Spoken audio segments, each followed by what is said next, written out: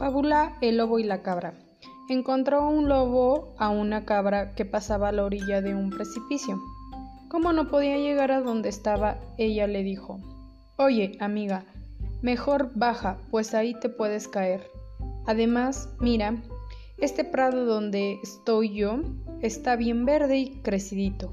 Pero la cabra le dijo: «Bien sé que no me vas a invitar a comer a mí, sino a ti mismo, siendo yo tu plato. Conoce siempre a los malvados para que no te atrapen con sus engaños».